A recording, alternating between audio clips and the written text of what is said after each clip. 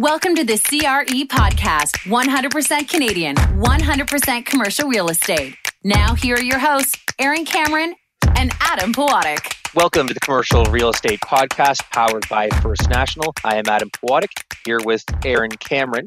Our partners, Real Estate Forums, have introduced us to Mandy Sutherland, who's a senior consultant, applied research and consulting at Steelcase. The topic today should impact most listeners, I imagine, as we all return to the office, what that's going to look like. It will not look like how we left it, I'm sure. And Mandy's here to shed light on exactly what that will be.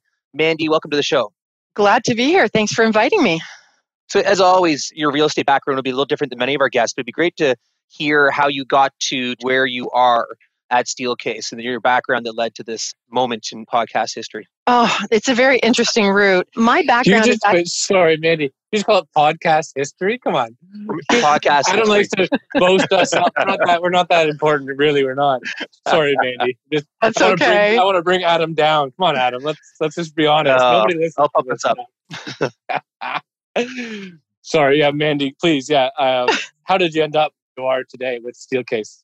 Well, it's interesting. I am part of a team that is responsible for bringing the research, the extensive global research that Steelcase does around work, worker, and workplace to clients to help them figure out what they should be doing next with their workplace to create new experiences, new work experiences for their people. And Steelcase has always been a leader in the research side. And many, many years ago, I was part of the organization, the sales organization, funnily enough, where sharing the research with clients and helping them to make some decisions about what's next. And inevitably, they would say to us, great, now can you help us? And so at that time, there was no formal consulting group to help actually apply the research. So there were a number of us in the field, and this is in the days where you could invent your job. There were a number of us in the field all over North America who were actually leveraging that research to help clients make decisions. And then in 2003, they decided, let's get all these people together and create a formal consulting practice. And so we formed the Applied Research and Consulting team, often called ARC, to help clients actually do that in a very cohesive way and taking a global perspective and really getting deep into the research. So my background is social sciences. I have a psychology degree way, way back. And we're a mixed bag of people who come from design, business consulting, architecture, and the social sciences as well. And we get deep into culture, we get into change management, as well as helping to drive the work experience through space. So, bit of a long answer. No, not at all. One of my favorite comments that I've heard on this podcast is by a gentleman named Peter Cuthbert of Fiera Capital. And he said, we're in the business of housing enterprise. And that really just encompasses the purpose of real estate, right? From whether it's from the retail side to the multifamily side or whatever. And the topic today is, I think, really fascinating because as a kind of a sliver of that concept of housing enterprise, we all, as a society, we all interact with office space. Mm-hmm. And again, I'm only 11 or 12 years into my office space use career. But, for the longest time, as I can understand anyway, from my experience, it slowly but surely the office space use has been evolving into smaller and smaller and smaller personal space and more density. Mm-hmm. And so this is an inflection point in our societal use of office space. And maybe I'll just leave it there. What kind of things are you talking about? What kind of things are you experiencing with your clients about reverting maybe away from that densification of office space? Mm-hmm.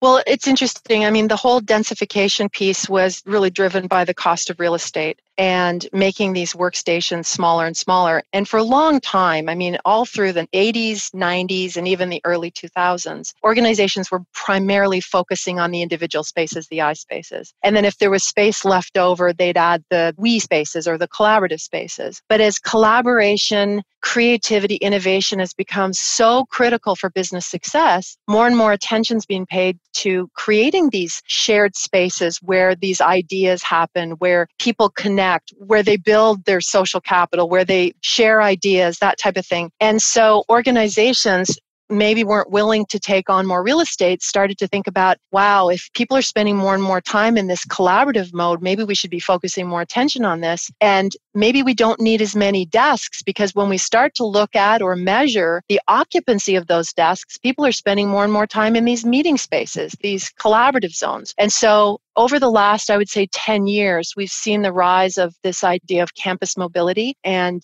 not necessarily unassigned seating. That's the term I'm looking for. So unassigned seating. So people will start to share desks, whatever model that looks like. Sometimes it's free address. Sometimes it's what they call activity-based work, whatever. And that's gone now, right? Can we just assume like that's just no longer a concept being contemplated? No, organizations are still going down that route. I mean, right now is an unusual situation where we're having to do a lot of what we're doing right now because of COVID. But in the future, most of the organizations we're talking to, if they were going down that path, are going to continue to do that. But in the near term, it's really about making sure that there are strong protocols in place around cleaning and disinfecting. But with a lot of organizations who had a high degree of density, who were using this kind of campus mobile approach, the desks weren't owned before COVID, and they can't suddenly add a whole bunch of desks and have everybody own them. So people are cycling through the office, but instead of sharing the desks for minutes or hours, they might for a day or for several days or a week. And then someone else is cycling through, or another group is cycling through, and in between there's this deep cleaning that's happening. So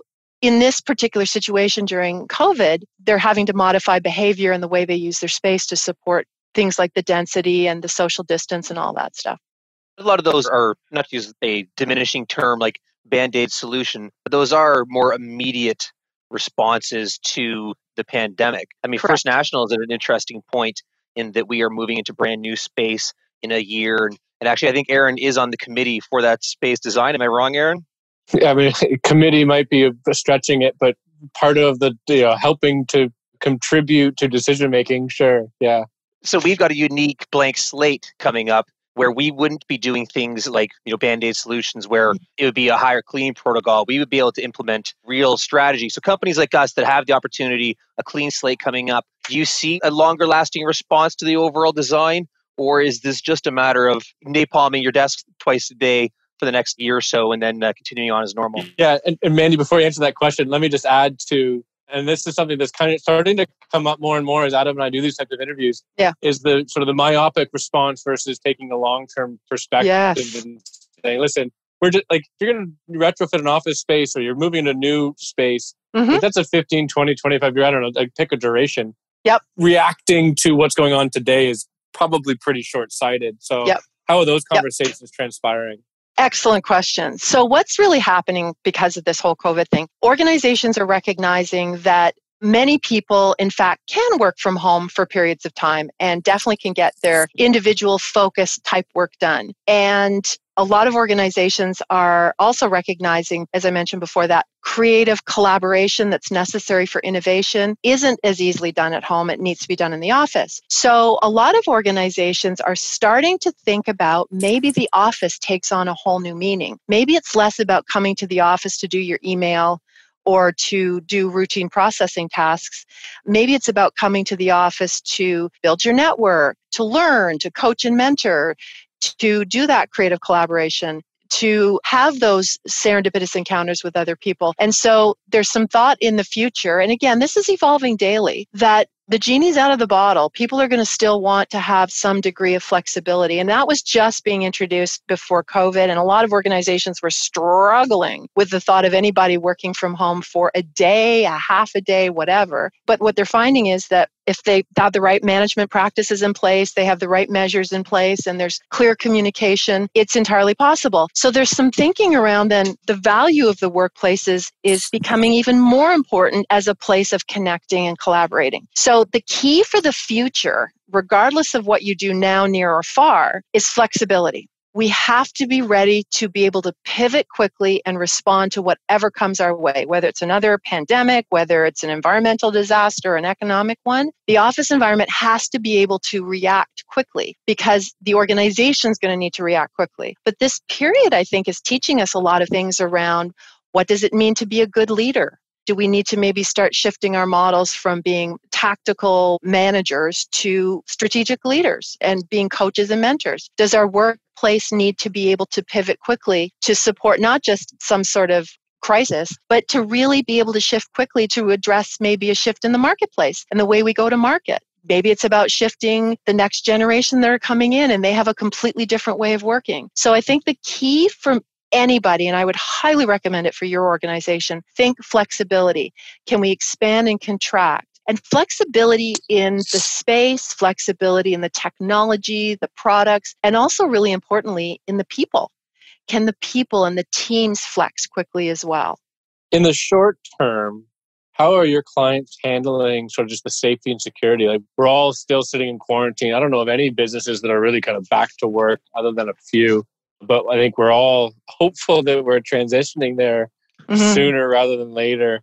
Sure. I mean, at First National, we've been kind of branding the next normal concept. What are your clients saying that looks like? Whether if it's safety, security, that clean and social distancing concept, density reduction, common space use. I mean, I'll put this one out there. This is a bit curious, but you can't plan when you have to go to the washroom. How do you manage when all of a sudden a flood of people need to use the bathroom all at the same time and now they're interacting on each other? Like, you have scheduling and like meeting components or however, like, how does that work? Yeah, well, again, we're all still learning that. And there's anybody who's back to the office already, it's in such small numbers. So maybe that's not as much of an issue. But there's definitely this idea of, in the past, we probably didn't have to think of that. We didn't have to think about where we came and sat down. We didn't have to think about how we moved through the office. All of these things are having to be choreographed by organizations right now. And so many of our clients have developed these COVID response teams where they're starting to unpack the experience of working in the office from the time that people are leaving home to entering the building, going up the elevator, coming in the front doors, moving through the spaces. And really, the smart ones are really breaking it down and thinking about what are all the potential pain points, the issues, the challenges. So they're thinking about these things. So the bathroom break, the elevator piece is already becoming a challenge. And so there's a lot of discussion around staggering work time. So you don't have that initial rush of everybody coming in at the same time. You can't go get your coffee. I mean, I think a lot of my staff, they'd come in, get themselves settled, and after 20 minutes, go and jump in the elevator and go back down and get your coffee. Yeah.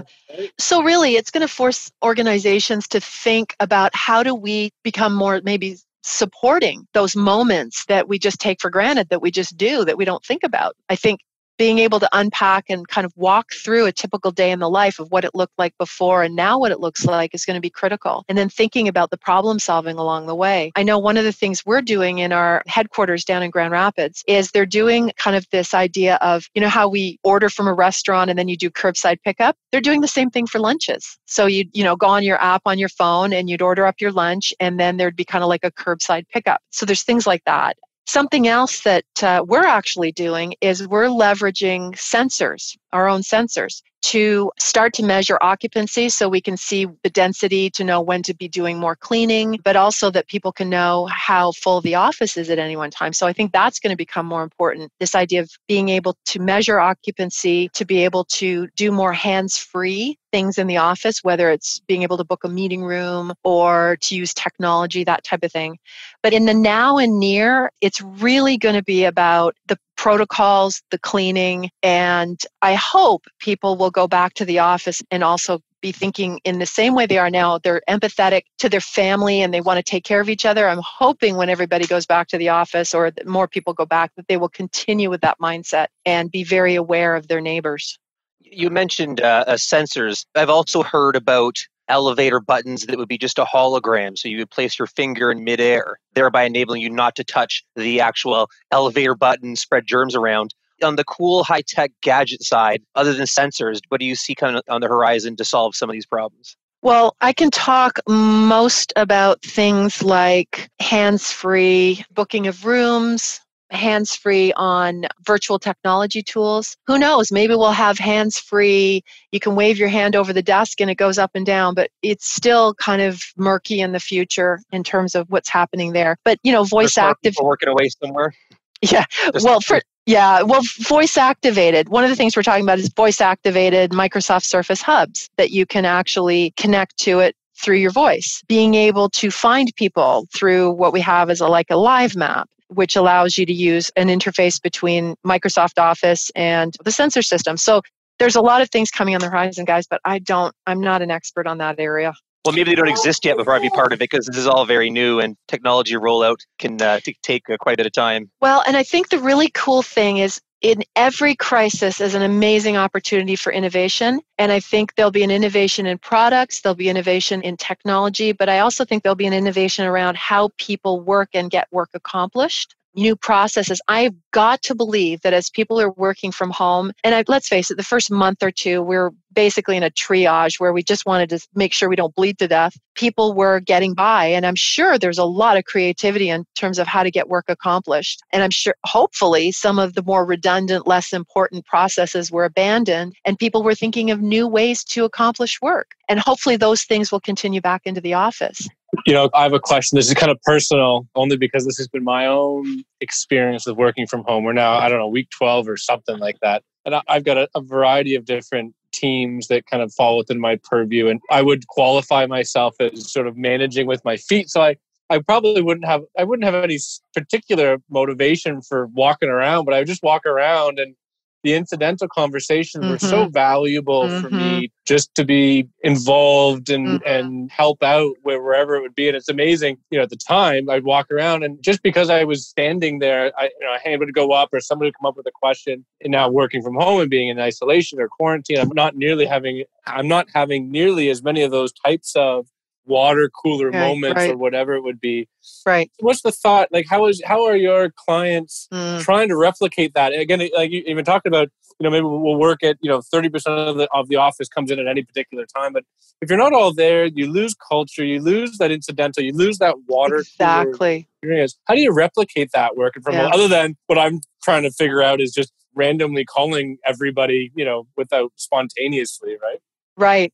Well, what's really interesting about this is this experience is going to really help to bring the really good leaders to the forefront, and the ones that have been skating by, we're going to, it's going to be harder to hide. So the really good leaders that we've been finding have been communicating extensively with their people. So what used to be kind of informal, I'd bump into you in the cafe, I'd bump into the hall, we start a conversation, has become a lot more deliberate, has been a lot more planful. But the calls aren't necessarily just to check up on business. Through this period of time, there's been a lot of empathy shown. Like they're actually finding out, how are you doing? How are you feeling? Are you guys okay? So working with a bunch of leaders actually in Cluj and places like Kuala Lumpur and stuff, they were saying it's been a lot of hard work. They've been much busier because they have to be more intentional about checking in with their staff and staying updated and aligned, but also making sure that everybody's okay. So the challenge for leaders is to be more intentional and think about, how do we stay aligned as a team, communicating effectively the visibility and making visible the objectives and the metrics, helping people to understand how decisions were made and why they're made, all of those types of things, where they used to be somewhat spontaneous, now have to be much more deliberate. And the same thing goes for teams and people. I mean, it's a lot harder to collaborate virtually if you've never been a team before this, that you haven't built that social capital, you haven't had an experience working face-to-face. Because the face-to-face is what builds the trust, the familiarity, makes you feel like you can take risks. So teams that have done really well, or have done quite well actually, virtually, are the ones that have worked together before in person. But virtually, it's really hard for new people to onboard, to know who the right people are, because they don't just see things happening. It's not like let's grab Mark and take him over here to meet him, to introduce him to this person. So even onboarding from a leadership perspective has to be much more intentional. Hearing things like the buddy system, creating buddies for new people, because they can't the cool thing about the office is you see work in progress. You can walk by a meeting and overhear something and learn something, or you can see something on a whiteboard or a wall and either learn something or go, oh my gosh, I know something about that in my last role or job, and be able to jump into a meeting. I mean, you can't do that virtually. So it's like leaders are going to have to work even harder to keep their people connected, to keep them aligned, to really read the mood.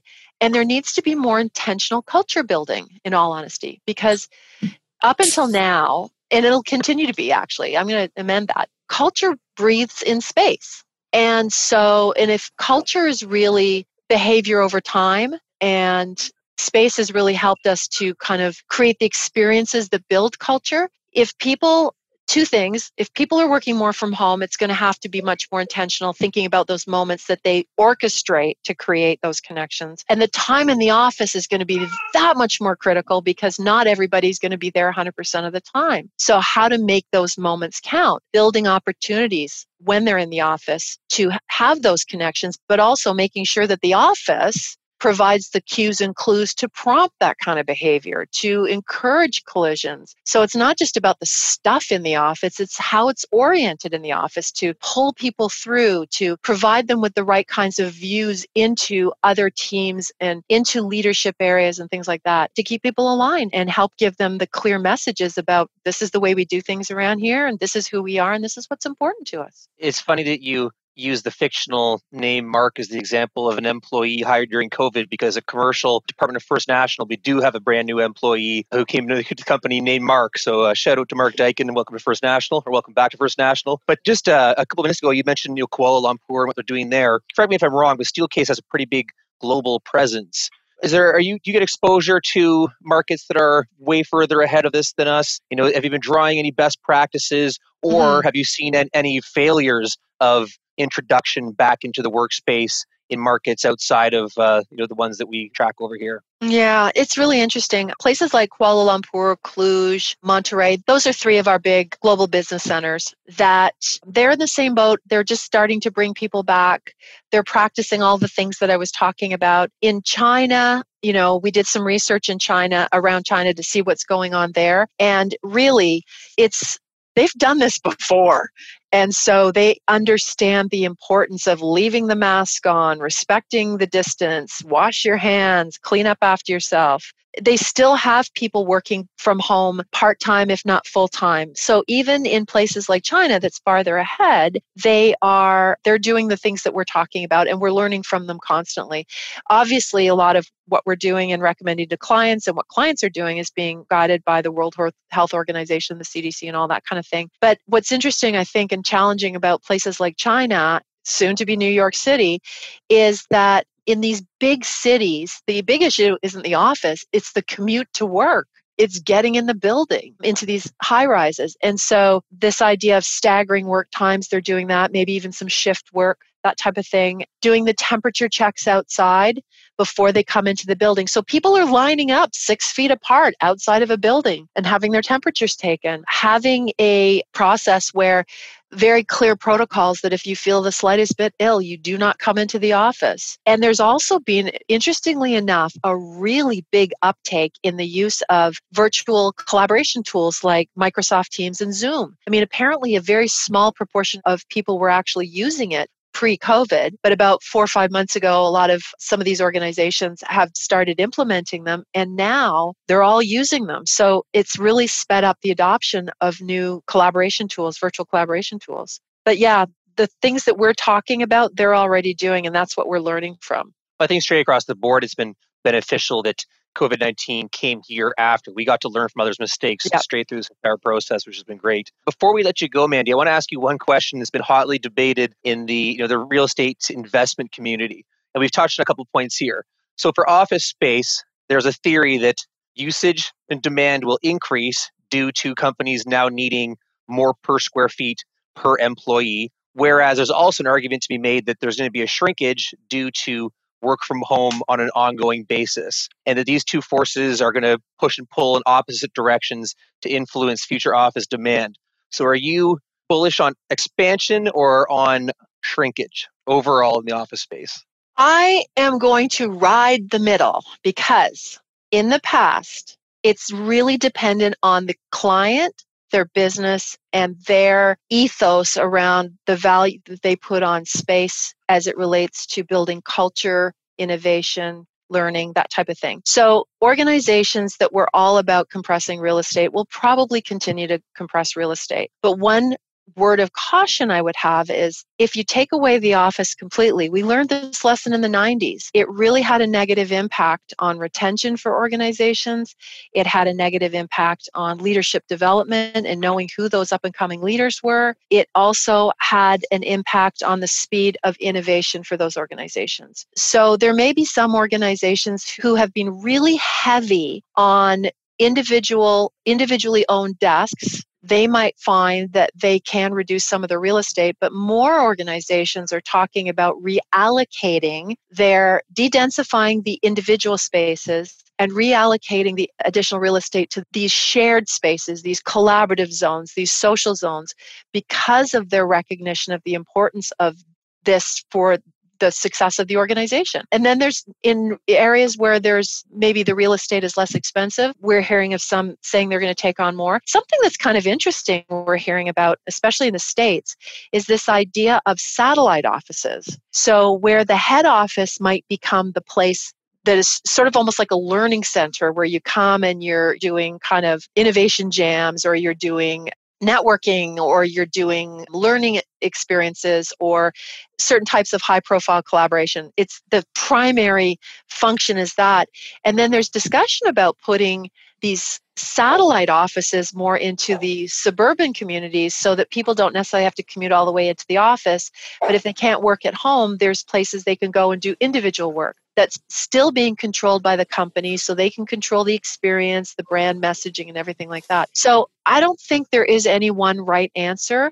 I think part of this is going to be driven by the ethos of the organization. I think it's going to be trial and error. And I think it's going to be a matter of everybody kind of looking at each other to see what's working for them. But we firmly believe, I mean, it's our business, but we do firmly believe that the office is here to stay. It's just a matter of how important it is to an organization for them to innovate, create, grow, be agile, build culture. That's going to, I think, is going to shape and drive the office of the future. I find that an interesting concept, the proliferation of the satellite offices, only because, I mean, in cities, major urban centers, like Toronto in particular, but I think Vancouver and Montreal will probably fall into those where an hour or an hour and a half commute's not unusual, not even through sitting in your own car, which I think is more secure and safe in a pandemic scenario. But even you can take an hour and a half, often taking public transit. So I think there's going to be a lot of people that choose not to do that. But if they could drive 10 minutes to their sort of small little office space that's been created, that changes the dynamic and allows them to still be part of a culture and not working in their basement or dealing with their children, or whatever it may be. So I find that really fascinating. I think that leads us to kind of maybe the last topic, Mandy, before we kind of wrap this up, but just about how are your clients handling the transition, right? There's an expectation that things are going to be different.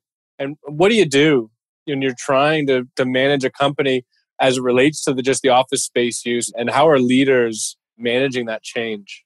Right. Well, it's interesting. A lot of organizations are doing a really great job of communicating, letting people know what's going on, what are some of the expectations, how we're going to perform, or what are the kind of the new protocols coming in. But I think we really firmly believe it needs to be more than just communication, and taking the approach of helping people to understand why we're doing this, giving them the compelling why will help them to kind of build that desire to get involved, to kind of follow along. So leaders have to be really good at building that compelling why. Why do we want to come back to the office? What's the benefit to the organization, the benefit to you, that type of thing. It's going to be really important because there's going to be a lot of people that are going to be nervous about coming back initially. So the compelling why is important. Second, there needs to be a really strong vision of the future. Something that's kind of vivid and optimistic, taking kind of a now, near, far approach so that it gives kind of people hope that there's light at the end of the tunnel, or what they can look forward to, or whether the company chooses to say this is a blip, or maybe they choose to say this is something bigger and it's going to change us forever. But to have that really compelling vision of the future is really going to help people.